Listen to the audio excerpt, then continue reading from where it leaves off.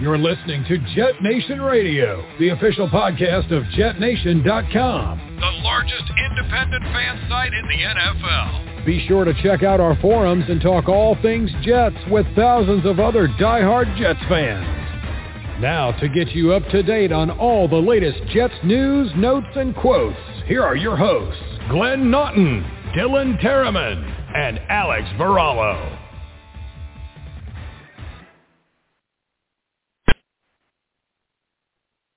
Good evening, ladies and gentlemen, and welcome to another episode of Jet Nation Radio. This is your host, Alex Varallo, joined by Dylan Terriman. Dylan, how are we doing tonight, buddy? I'm doing good. Get a big news bomb right before we go live, which is always nice to discuss and get our raw reaction. So lots to break down after a tough loss. Yes, we definitely have a lot to get into here. There's been some breaking news that has come down within the last hour or so. We're going to get right into it tonight. We've got a recap for the Miami loss. We're going to do a preview of the Houston game. We're going to talk a little bit about this quarterback situation. We also have another change in the roster and depth chart at the running back position. We're going to get into that as well. And then we're going to, try to figure out and discuss some of these inconsistencies and these defensive failures that we've been noticing over the last few weeks. Jets had one of their closer matchups this year. Couldn't figure out a way to squeeze out a win. There was a lot of things that went wrong on Sunday. You really can't point your finger at one given thing. It kind of seems like it was collective as far as, some, mistakes that came from, players, mistakes that came from coaching and management decisions, and then also special teams as well. So all across the board, the Jets figured out a way how to chalk up another loss. But before I get too far ahead here, just want to take a moment to thank our sponsor, Mile Social. If you're a company trying to improve your social media platform, go to milesocial.com and see how they can get your company going today. You can find them at milesocial.com. That's milesocial.com. Okay, Dylan, well, let's jump right into this Miami game preview here, or a recap. I'll throw the ball to your right to your lap here. Tell us what you saw and what your overall takes were. Why did things not work out for us this Sunday? Yeah, first off, we'll start with Joe Flacco being the quarterback. I didn't think he looked terrible. He had that one fumble, which, according to Saleh in his Monday presser, said that it was a protection failure, not necessarily Joe holding on to the ball. He said the O-lineman or somebody on that side should have accounted for him. He didn't say specifically who. So it's good to see the fumble, and the only turnover he made was not directly his fault. And then he had 2 touchdowns, no interceptions. Then you look, Elijah Moore, stud of the month, kind of growing into his own, becoming that wide receiver one that we've talked about, in previous months over here on the podcast. He had 8 catches, 141 yards, and a touchdown with a 15-yard rush added onto it. So over 150 total yards. You love to see that. He had the big, the 62-yarder, which is the longest play for the Jets this season. So it's nice to see he's capping off the explosive with a touchdown. And then the other rookie, not so positive, but was having a good game, Michael Carter, 9 carries for 63 yards, which is 7 yards a pop. He had the big 39-yard run, which I think he was touched right away, so I guess all those yards were after contact, but he was slightly touched, so it was a big hole open up on that left side for him. And then unfortunately, he went down with the injury. So we saw Tevin Coleman more so than Ty Johnson, and they didn't look too inspiring with only 20 yards combined on the ground. And then, the real killer was the 1 for 4 in the red zone and 2 missed field goals, which both were outside of the red zone, so they technically weren't in the red zone for either of those 4 or the 3 misses in the red zone. The one conversion was the touchdown to Jamison Crowder that you like to see. And then, like you said, you can't really point fingers on the defense. Overall, it was just a bend, don't break kind of game, and they just broke in the wrong situations. They had really crucial penalties. Pinnock had the holding penalty on 3rd and 3 where they were about to get off the field, and Saleh said, he excuses that for, aggressive play. He'll never, negate that. And then John Franklin Myers had a roughing the passer penalty, which multiple times he said is inexcusable and unacceptable. So that was 2 of the 7 penalties they had, and quite frankly, they basically led to the downfall of the team because they came at a 14-14 point, which put the Dolphins up 7, and then to extend the drive when the Dolphins were already up 7, and they ended up kicking a field goal and putting the game out of reach essentially. So unfortunately, they lose to Miami. They also lose to themselves. They didn't get a lot of help from the refs, but that's not my area of expertise, so we won't go down that rabbit hole. But all in all, some positives to take away, but just another tough one. Yeah, completely agree. Good breakdown there. A couple things that come off the top of my head here is, from the coaching side, a little bit of the mismanagement with our timeouts. You have that bizarre scenario where we're going for a 56-yard field goal, but it was intentional to take the delay of game penalty. I'm sure there was plenty of people, at the game or at home that were scratching their heads, not understanding what was going on in that situation. Mm-hmm. It looks bad, even though that was what they were anticipating to do. Again, you brought up the penalties, 2 of them really, really crucial on the defensive side. So, that always, hurts you. It's like shooting yourself in the foot. Quoting Robert Saleh, apparently the Jets had 7 opportunities where they were in the enemy's territory to put up points. You only come away with 17. That's really not going to cut it in this league. Special teams, we have a couple missed field goals from Amendola. You're leaving points on the board there. Just really, really not good. He makes those 2 field goals. It's a 1-point game, a lot different scenario going into the fourth quarter. It changes the way the play calling goes and, situation football as well. So There was a lot that did really draw up well here.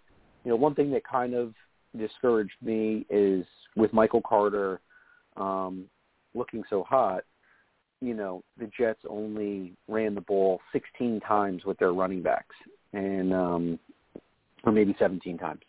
Got to look at my numbers here again. It could be 16 times. So I really don't think that that's good for a team that's struggling, especially in a situation where the game was close and we weren't being blown out.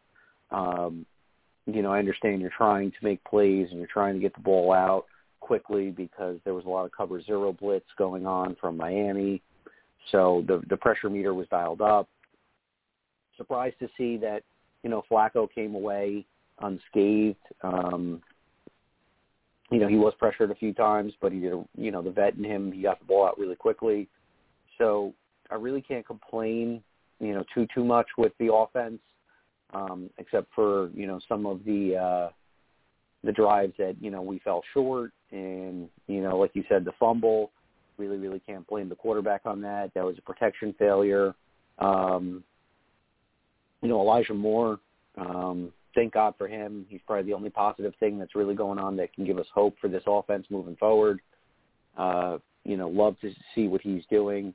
He's separating. He's, getting yards after the catch. He's making big plays. That long touchdown that he had was extremely exciting. He's flourishing right before us. And these are all the things that we've been talking about. And it's glad to see that, he's living up to some of the expectations that we had. Really unfortunate with Michael Carter. Hope he kind of gets through this ankle injury quickly. Really can't have any more setbacks. Jets have had enough, and now, the running back situation looks a little grim. Not really sure, who's going to get the opportunity. We'll get into that later tonight.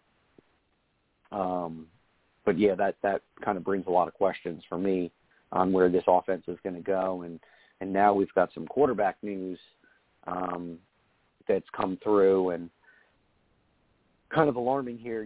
Joe Flacco and Mike White both get put onto the COVID list, and this elevates Zach Wilson, possibly immediately as the starter. That's what we're assuming at this point. We know Josh Johnson's still available. We don't know if something's going to change as we get closer to Sunday, but right now we're anticipating Zach Wilson to take the nod back. Dylan, that was going to be one of our topics of conversation tonight was, where do we go moving forward? Do we continue to go with Joe Flacco, or, when do we deploy Zach Wilson? Looks like the Jets' hand is being forced here.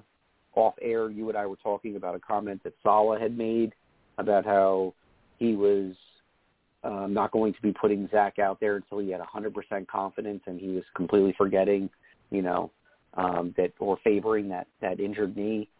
So what's your reaction to the Flacco news and, Zach Wilson possibly getting the nod this Sunday? Yeah, it's definitely unfortunate because, it's unfortunate definitely because Joe Flacco was the guy that started last week, but this week upcoming, you were expecting Joe Flacco or Zach Wilson to start. I was in the camp of Joe Flacco should probably start unless Zach Wilson is 100%. Now with this news, it seems like Zach Wilson may be 100%, but is still going to start. We're not quite sure.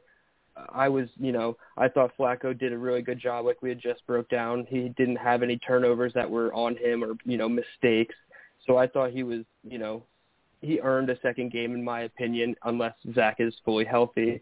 Now I think the conversation kind of switches to the Jets will have 4 active quarterbacks on the roster, on the 53-man roster, once Flacco and Mike White return from the COVID list. And due to Flacco being unvaccinated, it's a minimum 10-day stay on the COVID list. So you're looking at this game and potentially next game that he can't even be available for, which means that promoting Josh Johnson from the practice squad, this would be his 3rd time upcoming. And after 3 times, if I am reading the rule correctly, is you have to promote him to the 53. So Josh Johnson will have to stay on the 53, and he can't go back down to the practice squad. So that leaves a question for Joe Douglas when Flacco returns and you have 4 active quarterbacks of, do you cut Flacco, who you just traded for and, have to kind of justify to the fan base, or do you cut Josh Johnson, who's been with the team the whole time and, came in a pinch and, didn't look terrible. So, the conversation about who should start, unfortunately, has been decided this way, whether Zach is healthy or not. And it just creates more distraction around the whole thing because now people think it's only because Joe Flacco's on the COVID list that Zach is starting, so that would insinuate he's not fully healthy. So it's just a complete mess, as always. You'd think we'd have a steady situation going at some point here in New York, but, we could be looking at a 4th starting quarterback if Johnson is the guy, but, Wilson has to be healthy, and if he's not healthy, it just makes the whole situation 10 times worse. Yeah, that's definitely a very, very good point to bring up here because, the offense is starting to get into a rhythm with certain players. Apparently it doesn't really matter for Elijah Moore, which is good. So hopefully he can just continue to be the hot hand for Zach. But, yeah, it opens up a lot of questions here on where the offense is going to go moving forward. We saw a lot of struggles with Zach earlier in the year. Just curious to see if we're going to see a quicker pace offense when he comes in, and is he going to be able to do some of the things that we've seen, Mike White do in Cincinnati and Flacco do this past weekend in Miami. A lot's going to, I guess, shine light on Zach Wilson's situation, on how much he's grown, how much he's learned from his time, healing up from this knee injury. So, it definitely seems alarming, given the news, kind of a bold move by the Jets to bring in a player, who wasn't unvaccinated, and knowing the ramifications of that, and having a situation with Denzel Mims, and Mims hasn't been cleared yet, so really not sure what's going on with that as well. But yeah, we kind of seemed like we were all the way ahead of this, pandemic, and now it's starting to come back and resurface. So, just an odd situation, and kind of odd to be talking about this still, and but this is what the current state of the Jets are, and Zach is the future, and we were anticipating him coming back. We weren't expecting him to come back in this manner, and now we just really hope that some of the changes that have been made, because Greg Van Roten was demoted, just like you had mentioned last week.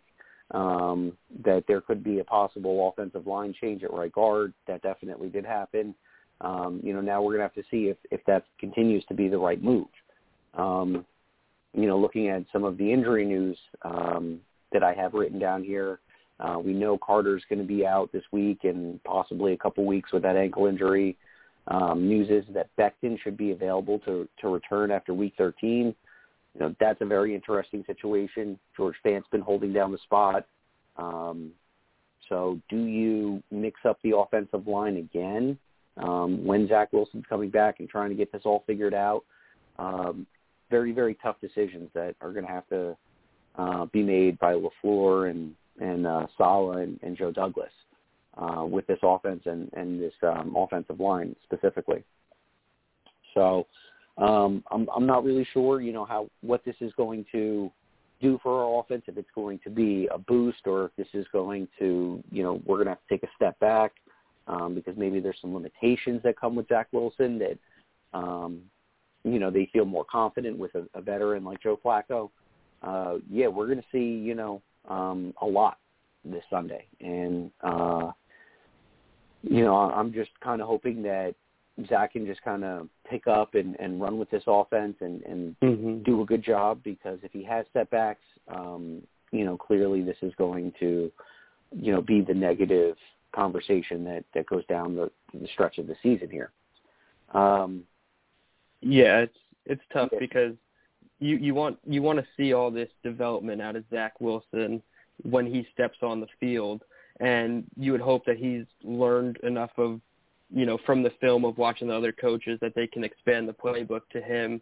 My only thing is that I hope Jets fans don't get too over expectations for this specific week being, a down opponent in Houston and a winnable game. I feel like they're going to still try to ease them back in, but you're absolutely right. This is going to be, the next 6-7 games are going to be a tell-all for, the next portion of Zach Wilson's career. Is he going to be able to come back from the adversity and shine, and will the offense be able to continue to flourish and open up with him at the helm? Because what we've seen with the veteran quarterbacks is that the offense can look good. So it's going to be on him a lot. It's going to be on LaFleur a lot. But, it's definitely going to be an important stretch of games to determine the near future for the Jets. Yeah, and I think what's kind of crazy is that the Texans lose to Miami 2 weeks ago, 9-17. So that was a close game. And then they beat the 8-3 Tennessee Titans. We also beat them as well in a very, very close game. But this was a little bit alarming. And a lot of people were not expecting the Texans to win this past game. So, they might be trending in the right direction, and we might be catching another equally as bad team at the wrong time. And, with everything that we've talked about, every week we seem to see some sort of dramatic roster change with particular positions. Going into this game, we were having some changes at safety and changes at cornerback. We were, putting in a new quarterback. Now we're implementing another new quarterback, and we're still not sure who's going to go out there next week in the secondary because a lot of these guys struggled. And, there's a lot of youth out there. There's a lot of inexperience. So really, really, really crazy to think about, how the Jets are going up against a team that is pretty equivalent. They're both 2-8. They're both ranked, in the bottom of the barrel of the NFL. Jets defensively, I believe, are the worst team in the league, ranked at 32nd. Houston's not that much better, ranked at 28th. We do have a little bit of a better offense. I'm looking at the offensive rankings right now. Jets are ranked 21st in the league. Houston's ranked 32nd. Both teams let a lot of yards up on the ground, averaging over 130 yards per game. And as far as the pass defense is concerned, Houston's slightly better at 27th, and you have the Jets at 32nd. So this is a pretty close matchup as far as equally as bad teams, but man, this is just a really, really bad situation for the Jets going into this week. The injuries continue to pile up. Changes keep happening. Definitely does not make it easy for a young coach in Saleh and LaFleur. And another position that's been affected dramatically is the running back position with Michael Carter being out. Let's talk about the running back room right now, Dylan. I have two guys in mind that obviously are going to be getting majority of these carries. It's Tevin Coleman and Ty Johnson. And one guy that's probably been forgotten of because we haven't seen head or hair in a very long time is LaMichael Pirine. So who's going to be the next man up here, and who do you think gives our offense the best boost? Yeah, I was waiting to get into this talk because this also affects Zach Wilson and the quarterback position as well, because you mentioned it a couple segments back, just the sheer number of rushing attempts last week was only 16 or 17. So I did some rankings research myself, and I looked up the Jets' run offense, and right now they have 209 attempts, which is dead last in the league, for 789 yards, which is 29th in the league, and only 6 rushing touchdowns, again, 29th in the league. So they're bottom 4 in every single rushing category offensively, according to Pro Football Reference. And they just lost their best running back. So now you're looking at veteran Tevin Coleman and Ty Johnson, who we've talked about has been, here on and off, disappearing and then reappearing again. So it's really tough that Michael Carter at this moment when Zach Wilson's coming back is facing this injury. But if I had to pick one, I'm picking Tevin Coleman. He's somebody that's proved it in the league before. He's thrived in the system on a limited basis. He's been hurt a lot of times, like in his time with San Francisco. But when he's out there and he gets the workload, he can actually make the most of it. Like we saw with Michael Carter, he was getting the bulk of the carries before the injury. So I think Tevin Coleman should be the guy.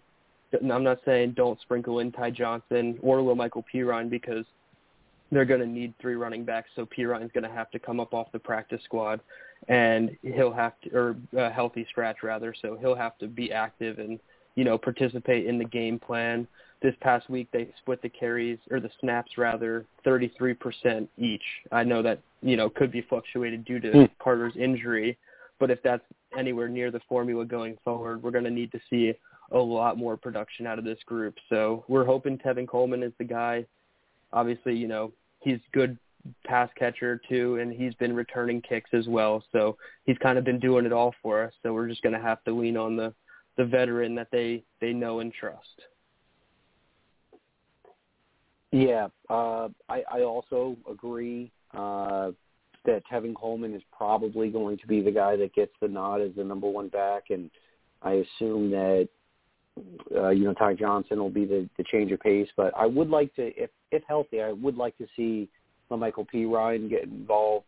Haven't seen much of him. I was expecting him to kind of provide a little bit of that power back role.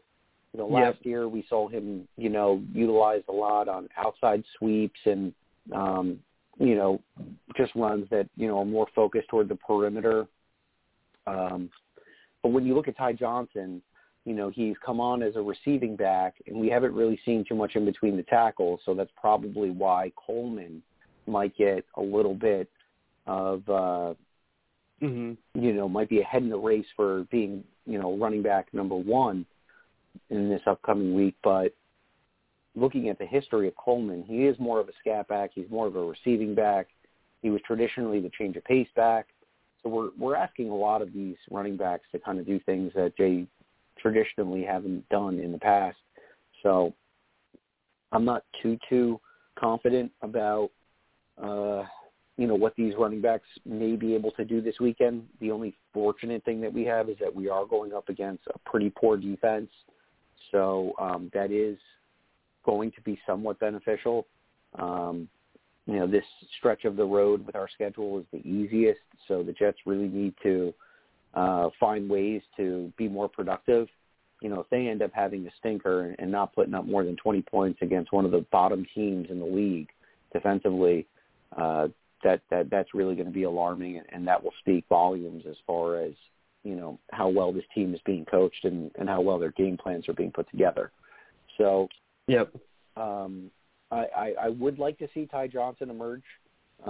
He was kind of, the dark horse that I saw from training camp this year that I thought was really, really going to, get an opportunity to elevate, his play. We really have not seen too much of that. We've had a couple games where he's, been involved as a receiver and he's done some good things, but, one of the conversations we had last week was what was his role going to be like in Miami, and we got our answers. It was significantly reduced. He had one rushing attempt for 5 yards, and he had one reception for 8 yards. As you said, he had a lot more snaps than that, but only touching the ball twice last week kind of shows that, with a healthy Michael Carter and Tevin Coleman, he is clearly being phased out.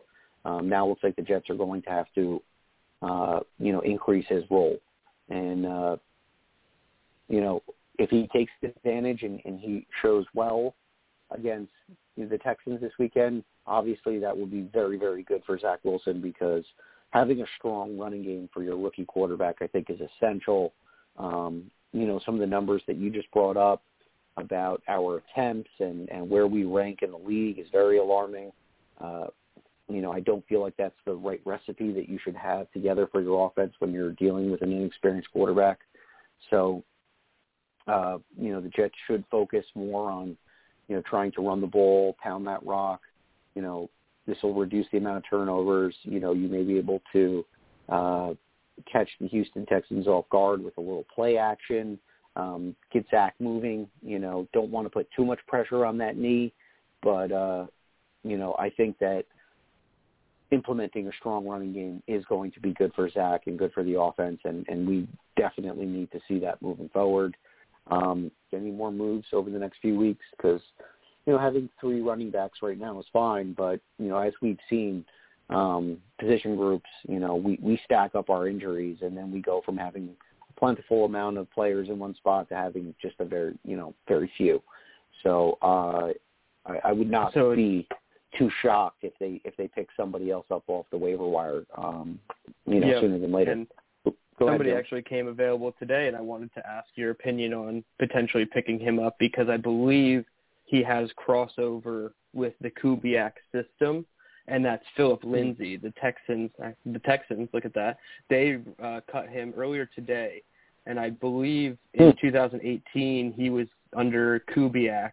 The son of Gary Kubiak was one of the assistant coaches there, I believe. So I think there's crossover in the system.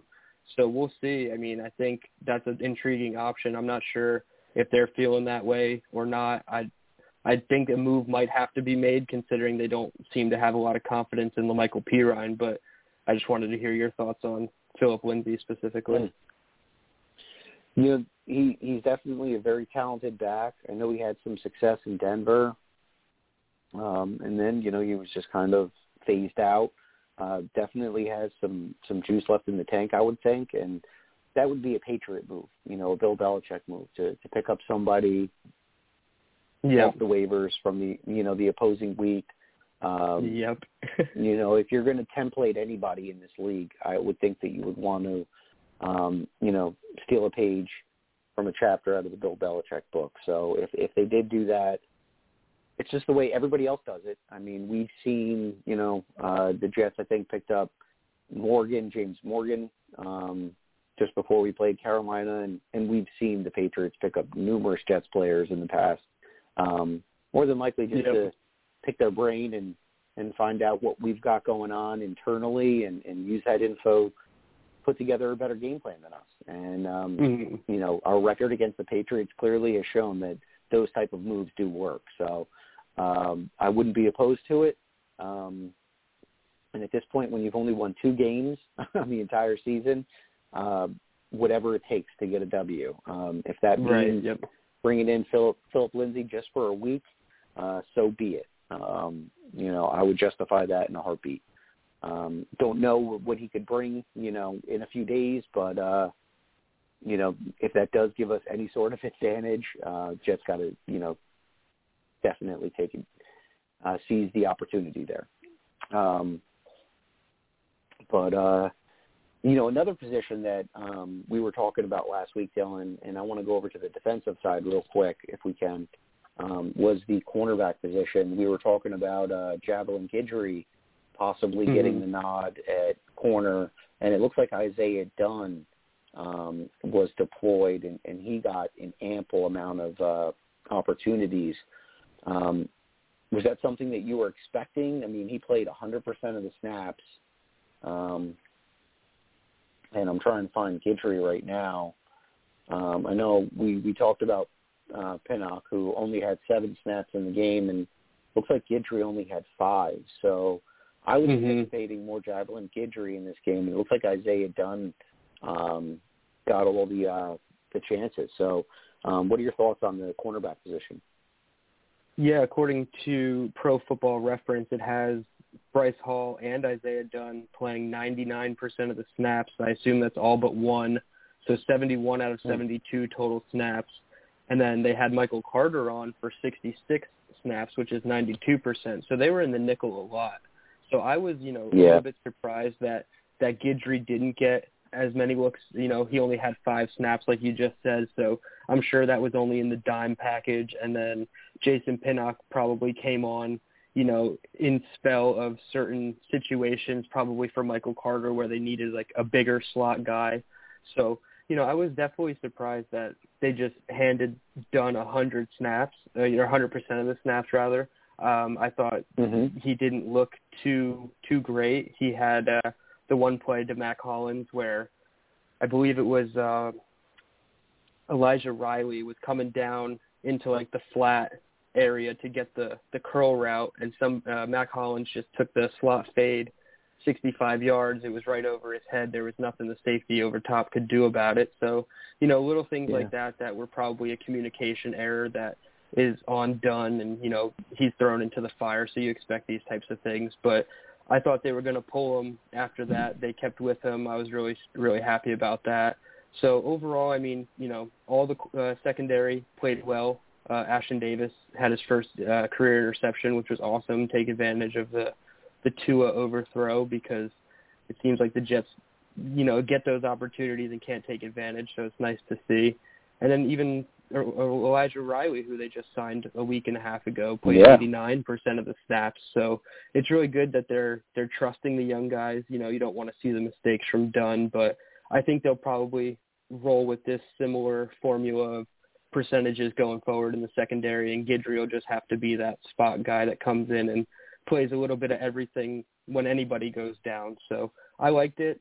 You know, there's only so much Isaiah Dunn can do being an undrafted free agent, but I thought so far so good in what he played with yesterday, or Sunday rather. Right, yeah. I was actually very alarmed when I saw, you know, how much opportunity Elijah Riley got. Like you said, he just signed to the team, you know, less than 2 weeks ago, and we didn't really know much about him or, you know, how he was going to be used, and, you know, ends up having 64 snaps on the day. So he was definitely utilized a lot. You know, the defense just continues to baffle me and their struggles. You know, they came away with this game with 0 sacks, completely unacceptable. You know, Myles Gaskin, you know, took advantage and ran, didn't have over 100 yards. I think he ended up with 89 total on the day, and he had some receptions to go as well. And I think he had a receiving touchdown. So, they had trouble with Myles Gaskin. They struggled with the tight end, Mike Gesicki, at certain times. And then, as you said, we talked about Waddle. I don't think we were anticipating that big play from Matt Collins, but we have seen, our defense get burned and let up bigger plays throughout the last couple of weeks. And that definitely seems to be a theme that continues to occur. And that's something that I think, Robert Saleh really needs to address is, putting his guys in the right position so that we stop getting gashed on these big plays. The Miami Dolphins have struggled, on both sides of the ball. And they looked like they handled us pretty darn well, even though the score may not have anticipated that. And it was relatively closer than you think. I mean, Miami misses that 30-yard chip shot at the end of the half. That's a big play for them. So the Jets get lucky there. And there were some penalties that were also given up. And we saw Michael Carter do some good things, and he got called for a penalty one play, and I think Gesicki was pushing on another. So we saw a little bit of struggles with the Jets covering the tight end. We saw them struggle with them getting to the quarterback. These are things that have to improve moving forward. And it kind of really, really reflects on how important Marcus May was for this defense. Number one, his ability to cover the tight end. He was absolutely phenomenal in deep coverage. So a lot of these big plays that we're seeing may have been negated. Play on words there. And then, obviously his run support. We know that he's fearless when it comes to the run game. So the Jets are really, really, transitioning into a new world without some, premier players on this defense. And I'm very, very shocked because we paid John Franklin Myers and haven't really seen too much of him since he's gotten his payday. Quinnen Williams shows flashes here and there. He's been a little quiet as of late. Same thing with a lot of these other guys on the defensive line right now. And, even C.J. Mosley, he ends up getting into a friendly fire situation where one of his own teammates, sideswipes him in the side of the helmet, and he gets up very slowly and gingerly, and a little alarming there because the last thing that the Jets need is to lose their defensive captain. Defensively right now, Quinnen Williams and C.J. Mosley are the most talented guys maybe on this entire roster that we have, and they really can't afford to have them miss any time or have any down play at all. And, right now, both of them seem to be in a little bit of a down slope. So, we haven't heard anything about Mosley's head situation. Don't know if he went into concussion protocol. But, yeah, this really, really seems scary. And what do you think is going on with this defense right now? Is it mainly Robert Saleh just not getting the right game plan put together? Is it the talent that's out? What do you see through your eyes, Dylan? I think it's a mixture of things, similarly to how we saw the offense struggle in the beginning of the year, and we were wondering, is it LaFleur, or is it Wilson, is it the line, is it the receivers? I think we're getting a similar, taste of that with the defense. We're wondering, is it the pass rush, is it the coverage, is it the linebackers in the middle? And I truly think it's a lot of everything. Up front, you're not really getting to the quarterback, like you just said. You're not getting the tackles for loss or the sacks per game that, they should be getting. I'll give credit to Tua and the Dolphins because they had a very good game plan as far as getting the ball out quickly. That's their style of offense. But the Jets know that, and they know that they need to get home quicker when it comes to playing the RPO-style offense. So, I can excuse a little bit of it this week. They had, some close calls, and then, of course, the one penalty on Franklin Myers, which is inexcusable. But in the past weeks, there's no excuse for not getting home with the talent on this defensive line. And then from there, it just kind of snowballs because in the NFL, you can only pick pass rush or coverage on your defense. It's very hard to have both. There's some teams that do, like the Packers when they're fully healthy, or the Rams, and you see it. It's an elite defense. But with the Jets, they chose to prioritize pass rush. So, Carl Lawson, we can't do anything about that now, but the interior pressure, Kyle Phillips coming back was nice. They have a solid rotation on the outside, but those guys are supposed to be what wins up front to make up for the struggles on the back end. And we saw that in the beginning of the year. They were getting home. They were getting to the quarterback, pressuring him, and we were saying, oh, these corners are fine. Everybody looks really good. And now that the pass rush isn't getting home, the coverage is struggling on the back end. They can't contain their assignments for more than 2, 3, 4 seconds, and they're getting chunked up in the pass game. But now you get into the linebackers, and the linebackers have just been a complete mess, other than C.J. Mosley. Jared Davis, we've talked about him for the past 2 weeks. Finally, they replace him with Quincy Williams, and you automatically see a difference in the second level of the defense. He's, 15 tackles, 10 solo, 2 for a loss, and he hits people like a freight train. I believe it was Glenn that tweeted it out, but I don't think there's anybody that hits harder right now on this defense than Quincy Williams. So it's nice to see the second level of the defense getting back with the linebackers. Obviously, Mosley takes the hit, so that's going to be a new wrinkle in how they do things. We saw Delshon Phillips come in for Mosley, and we saw Davis come in for Quincy Williams. So it's going to be weird how they use that rotation. But yeah, it's a lot of everything on defense that's the problem. But it all starts up front with pass rush, just like Salah's been saying these few weeks. Yeah, and that's what really racks my brain here, is because that's the one position group that I felt most confident about. I feel that they have an abundance of players, even though they lost Vinny Curry and a Carl Lawson quite early in the process. But, they bring in Shaq Lawson. They acquired Sheldon Rankins.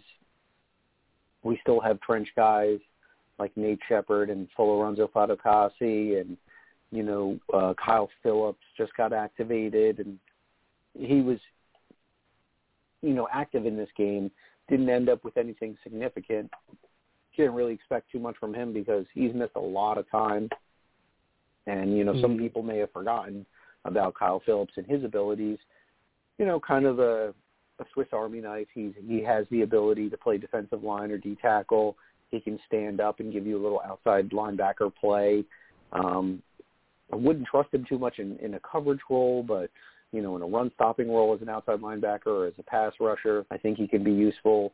So I'm curious to see, if he gets more snaps and opportunities, as we move forward down the line. I like Phillips a lot, and I think that he has got some talent. I'm just curious on where he fits in. Because there's so much that, I did, and, I'm sure you did as well, looking at Robert Saleh's defense, looking at San Francisco, kind of trying to see, what pieces of the puzzle on our team fits with what they were doing over there, and, trying to understand his scheme. And, in the first half of the season, it seemed like they were doing all right as far as, holding their own against the run. As far as their pass coverage, they were keeping a lot of things in front of them by playing this drop zone defense. And, now that May is gone and they've had some changes to the linebacker group and the cornerback group, it really seems all over the place. Some guys are probably, have their head, spinning right now trying to figure out what their role is, where guys are supposed to be. When you're playing zone, you really have to not only know what your role is, but you have to know what your teammates' roles are around you in case if you guys have to switch off and change, responsibilities. Can get very, very confusing very fast. But, we got 15 minutes left here, so let's continue to focus in on this Houston game. As I mentioned earlier, The Texans are coming off probably their best win of the season against the Tennessee Titans, and we're going up against Tyrod Taylor. We've gone up against him numerous times when he was in Buffalo. I don't know how many Jets players on the current roster were around when he was still relevant with the Bills, but he is a familiar face for the fans. And, what do you feel like the Jets have to do to beat a Tyrod Taylor? Is this something where we're going to have to run more of a QB contain because he's got that the mobility aspect? Or is this going to be something where the Jets should pin their ears back and try to dial up the pressure as much as possible? Yeah, it's definitely going to be a tough balance because even last week you look at his stats in the win against Tennessee, and they weren't very inspiring in the air. He was 14 of 24 for 107 yards, but he did have the 2 rushing touchdowns. So, he's always a threat to take off and run. It's going to be interesting who they decide to play that spy role, whether it's Jared Davis, who there's a video of him viral on Twitter playing QB spy against, I think, Patrick Mahomes, where he just doesn't look like he's playing spy at all, and it just looks very silly. So it'll be interesting to see who they choose as the spy player. But I hope that it's a similar, outcome of what we saw last time Tyrod Taylor faced the Jets. And I just hope that the only difference this time is that Davis Mills is not rookie quarterback Baker Mayfield in 2018, who can lead the comeback, because that was the last time Tyrod Taylor faced the Jets, was that week 3 against Cleveland, where we were getting all over him, and I believe he left with a concussion. He was only 4 of 14 for 19 yards. We sacked him 3 times, and it looked like the Jets were going to, roll to a victory early on. They made the switch to Baker Mayfield, and the Jets ended up losing 21-17, and that was the game that all the Bud Light fridges got opened up for Browns fans, ending the streak. So, it's really funny how timelines all come back now. The Texans have a rookie quarterback, and hopefully if he has to play, he doesn't come in and lead a comeback victory.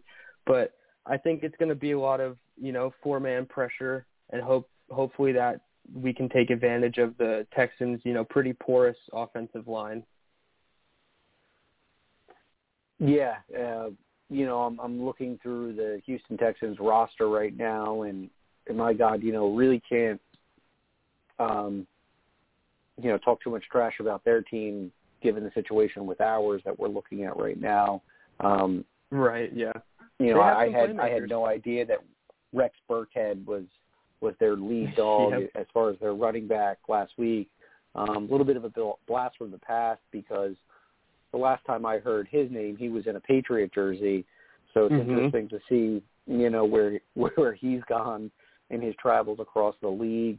I believe that the old David Johnson, who was relevant with the Arizona Cardinals, he's been injury plagued since he's left them, but he still does seem to have, a role within this offense, kind of splitting the duties with Burkhead. So it'll be interesting to see how the Jets can handle that, because Burkhead is a little bit more of a power back, kind of smashes the ball in between the tackles, and then David Johnson, has that ability. We haven't really seen much of it in years, but he can be a threat as a receiver, and he also, when given space, can run, 15, 20-yard scampers here and there. So most certainly the Jets are going to have to focus on containing Taylor, stopping the run, and give themselves better field position opportunities for Wilson and company. As far as their receiving core, it's not really too much to be too worried about. I'm sure the Jets will, make somebody look good because we usually do. But, names of relevance here, Brandon Cooks, he's an oldie but a goodie. He's got the ability to stretch the defense. So whoever's your fastest guy or best in deep coverage, you want to be sure that you have Cooks accounted for. Chris Conley, former Jacksonville guy, and I believe with the Chiefs as well. Really not too alarmed with him. If Isaiah Dunn can improve his play from that he had last week to this upcoming week. I have no concerns with Bryce Hall. I think he's quite solid, and I don't think there's a guy or a receiver on the Texans team that can compete with him.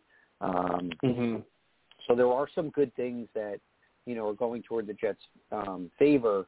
But at the end of the day, you're talking about the 32nd ranked defense versus the 32nd ranked offense. So could be some ugly football out here. But if the Jets are going to come away with a win, now's the time.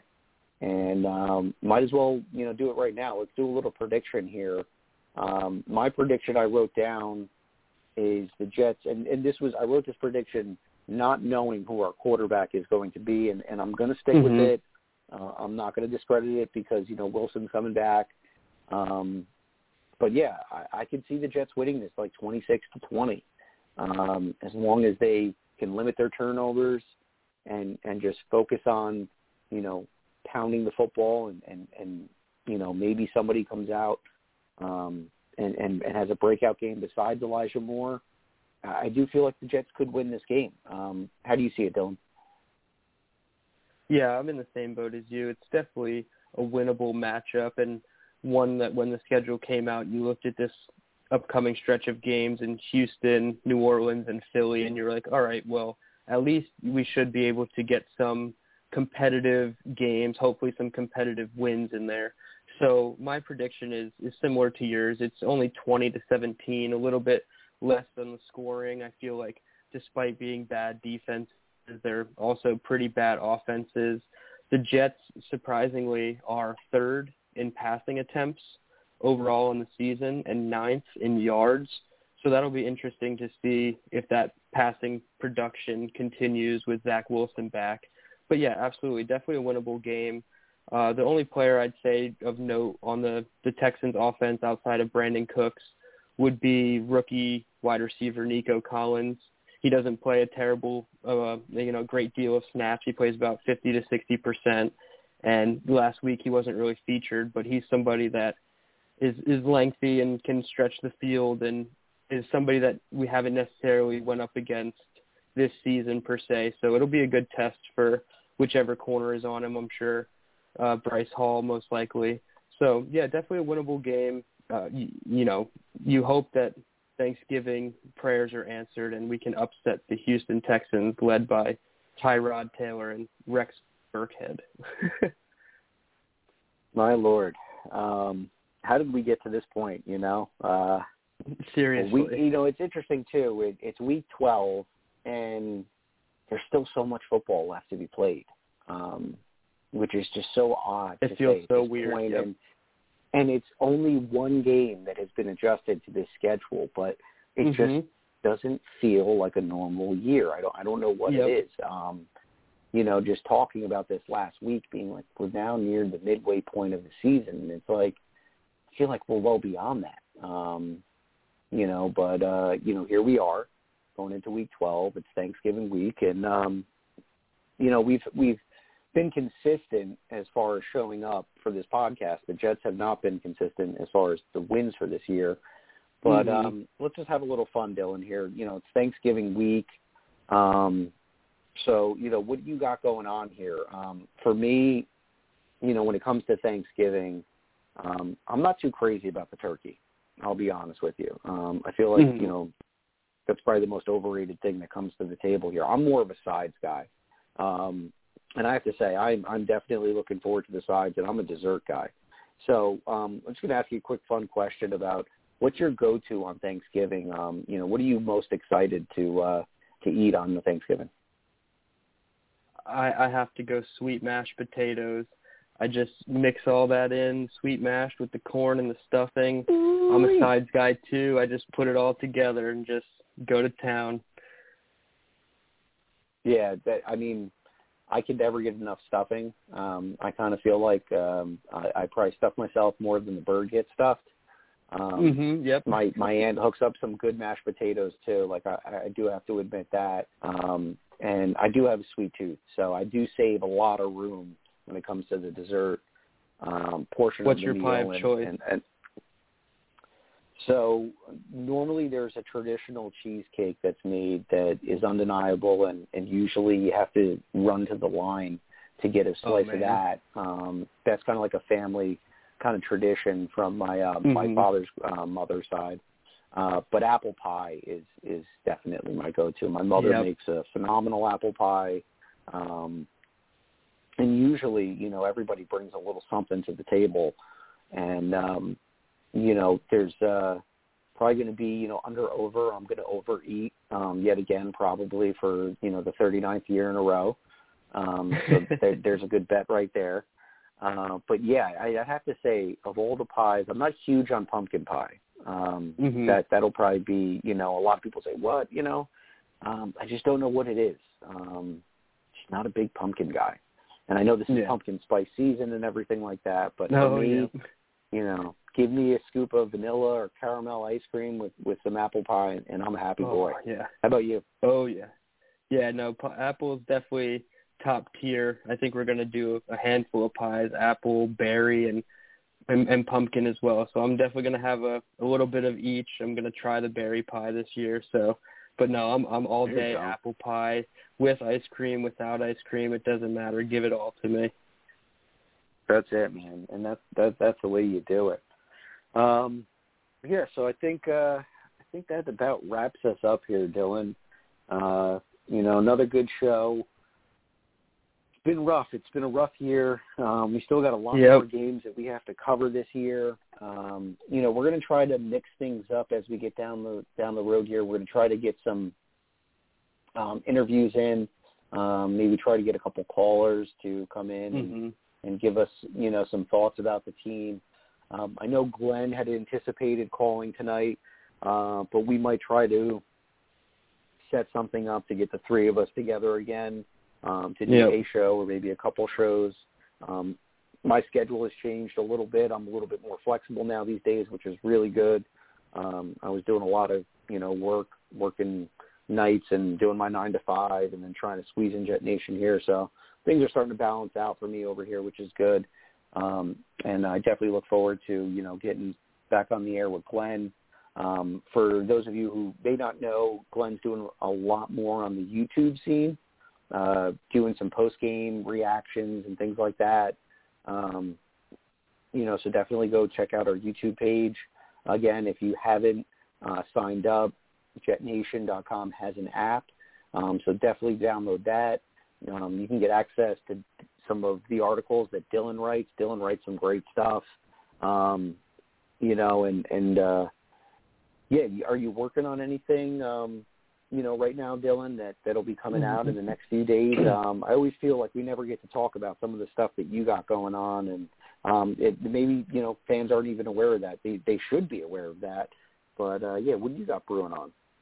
Yeah, I don't have anything in the works currently right this second. I'm kind of transitioning as we're getting into November and December into more draft profiles, so I might just put out a couple, you know, like name to watch videos, you know, or articles as we go into December. But a couple weeks back, I put out a passing game article to see, you know, just how sustainable our passing offense was. And, you know, lo and behold, it's a little bit more sustainable than I thought. You know, that was, you know, before the Mike White 4-interception game. But other than that, the passing game, you know, the offense has been perking up. So it's really good. And, you know, I'll continue to come out with more and more each week as, you know, stories come out. That's great. That's great, dude. I mean, keep it up. Keep it going. You know, it's hard to, you know, get good content these days, especially when you don't have the Jets winning a lot of games. But we do what we can here at Jet Nation. Don't forget to sign up to the forums at jetnation.com. Nonstop conversation over there. Green Bean's out there doing a YouTube thing. He's on Facebook. He's on Instagram. He's, you know, collaborating with other YouTubers and doing a lot of the video, you know, networking at the moment right now with some other good YouTube Jet fans. So definitely go check out Green Bean. That's going to be it for us here tonight at Jet Nation Radio. Everybody, thank you for tuning in. Have a wonderful Thanksgiving. You know, don't eat too much, but, you know, sometimes you just can't help yourself. So enjoy Eat all yourself. the food you want. That's it. You know, at this point in time, get the comfort food in. That's usually what I do is I get a lot of good comfort food on Sundays. This way, when things start going bad with the Jets, at least, my belly's happy. So everybody be well, stay safe, and look forward to doing this again next Tuesday, 6:30 p.m., Jet Nation Radio. For Dylan and myself here, everybody have a great night. And as per usual, let's go Jets. Thanks for listening. Be sure to follow us on Twitter at Jet Nation Radio. Glenn is at AceFan23 and Alex is at NYJetsLife24. Until next time, go Jets.